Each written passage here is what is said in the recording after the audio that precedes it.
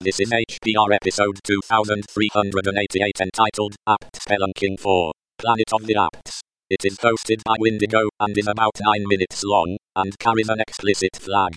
The summary is another couple of interesting packages from the Debian repos.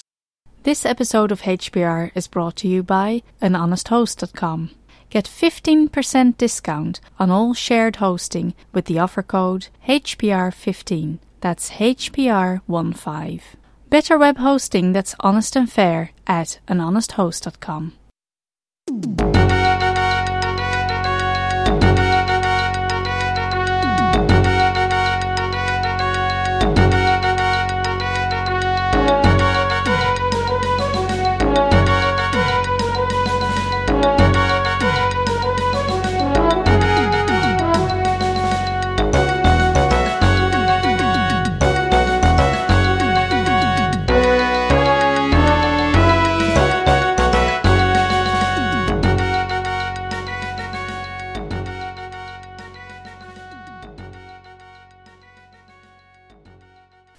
Hello everybody, it is Windigo again. I'm here with the 4th installment in my Apps Spelunking series. Not because it has been requested, not because it has been heralded as a groundbreaking series, but because we need more shows, and I can crank one of these out. So I'm gonna. Also, I have decided to make the titles movie puns, which may keep me going for far longer than the original concept did. I mean, there's so many good options. Winners like Schindler's Sources.list, Apt to the Future, Dawn of the Deb. So, as long as I can keep coming up with ridiculous titles like that, I think I can convince myself to keep popping out series episodes. But anyways, for anyone who's catching this for the first time, Apts Spelunking is going through your package repositories. It doesn't have to be apt-based. It can be RPM or whatever Arch uses, their Pac-Man repositories.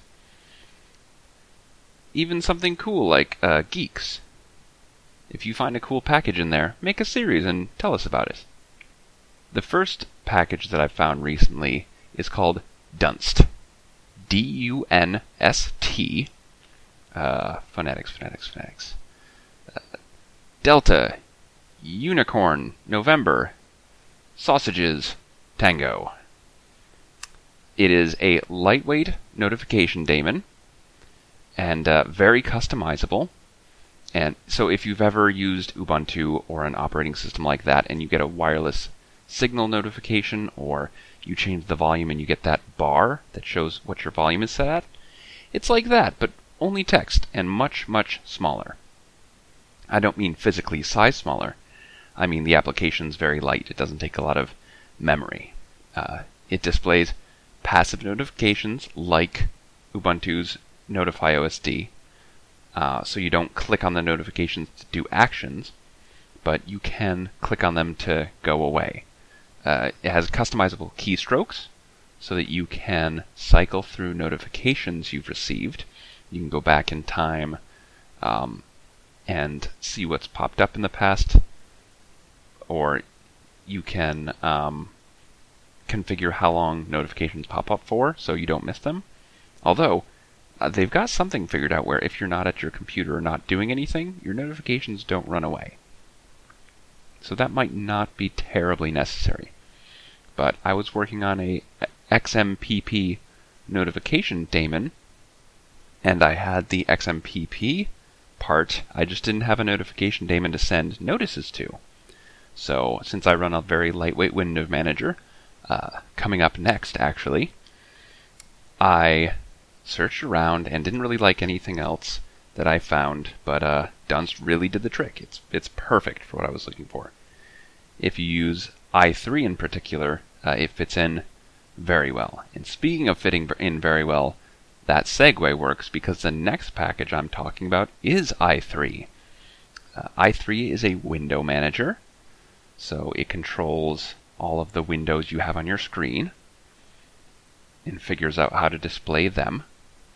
it is a very, very lightweight window manager. I don't have a terminal handy because I have a baby in my arm, and but I think it's somewhere along the lines of 500 kilobytes for the executable itself, or the binary. So extremely lightweight, very fast, and it's a tiling window manager. So all your windows start up maximized, and they each get a slice of the screen. If you start up a second window, well, let's start at 1. First of all, you just have your desktop, no windows. i3 does come with a status bar. It's usually oriented at the bottom. That gives you some information, and it's also very customizable, but that's another package. So you're looking at your desktop and you start a window, and i3 sets it to take up the entirety of the screen. So it's completely maximized if you want. When you start up a second window, it will be half of whatever that first window was. So it takes up half of the screen, and the first window gets resized to half of what it was.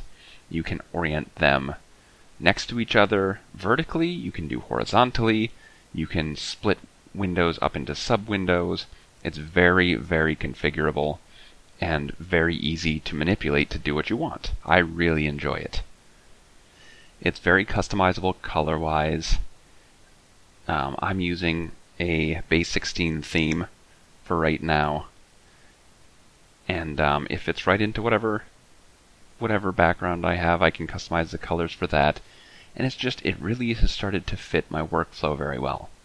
I have dual monitors, and i3 supports that beautifully.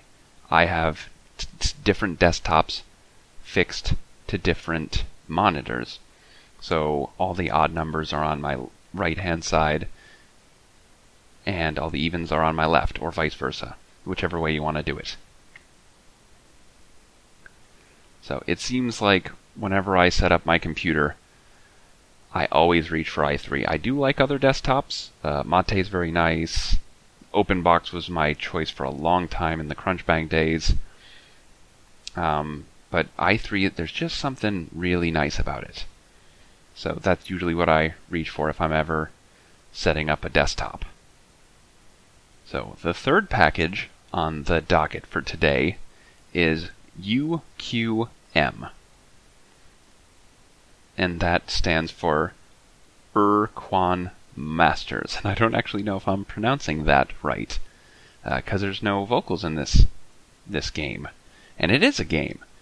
It's a game derived from a game called Star Control 2. It looks to be about the Super Nintendo era, and it's just a super entertaining, fun game. You are separated from the population of the Earth, and the Earth is enslaved, and you happen upon the skeleton of a ancient alien ship of some sort. And you go cavorting around the galaxy trying to figure out how to get Earth free, and it's just super fun. It reminds me a lot of the Mass Effect series in the way you travel and the way you end up mining planets for resources. But it's lots of fun. Very dialogue heavy. Everything's text, but you just run around from star system to star system, gathering resources, interacting with aliens. It's deceptively entertaining. I installed it on a whim. I found it in the package repositories, like this series is supposed to be, and just installed it to check out. Gave it a whirl, thought, I guess this is entertaining, and then realized 5 or 6 hours had gone by. It is very addictive. So if you have lots to do, if you have responsibilities that don't involve driving a spaceship, you should probably avoid this game until you have some extra time. So those are the 3 packages I've been encountering most lately. If you have your own package repository or your own packages that you've discovered that you think other people should know about, make one of these shows. It doesn't even have to be Apts Spelunking. Make it whatever you want. I might consider movie pun titles mandatory, but I'm not in control of HPR. You can do what you want. So anyhow, this has been Windigo. If you need to contact me, comments or host page, they're usually pretty good. Thank you very much. I look forward to hearing your episode.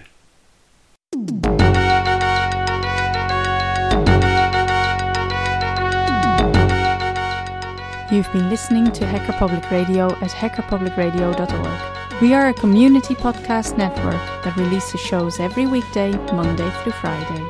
Today's show, like all our shows, was contributed by an HPR listener like yourself. If you ever thought of recording a podcast, then click on our contribute link to find out how easy it really is. Hacker Public Radio was founded by the Digital Dog Pound and the Infonomicon Computer Club and is part of the binary revolution at binrev.com. If you have comments on today's show, please email the host directly, leave a comment on the website, or record a follow-up episode yourself. Unless otherwise stated, today's show is released under a Creative Commons Attribution Share Alike 3.0 license.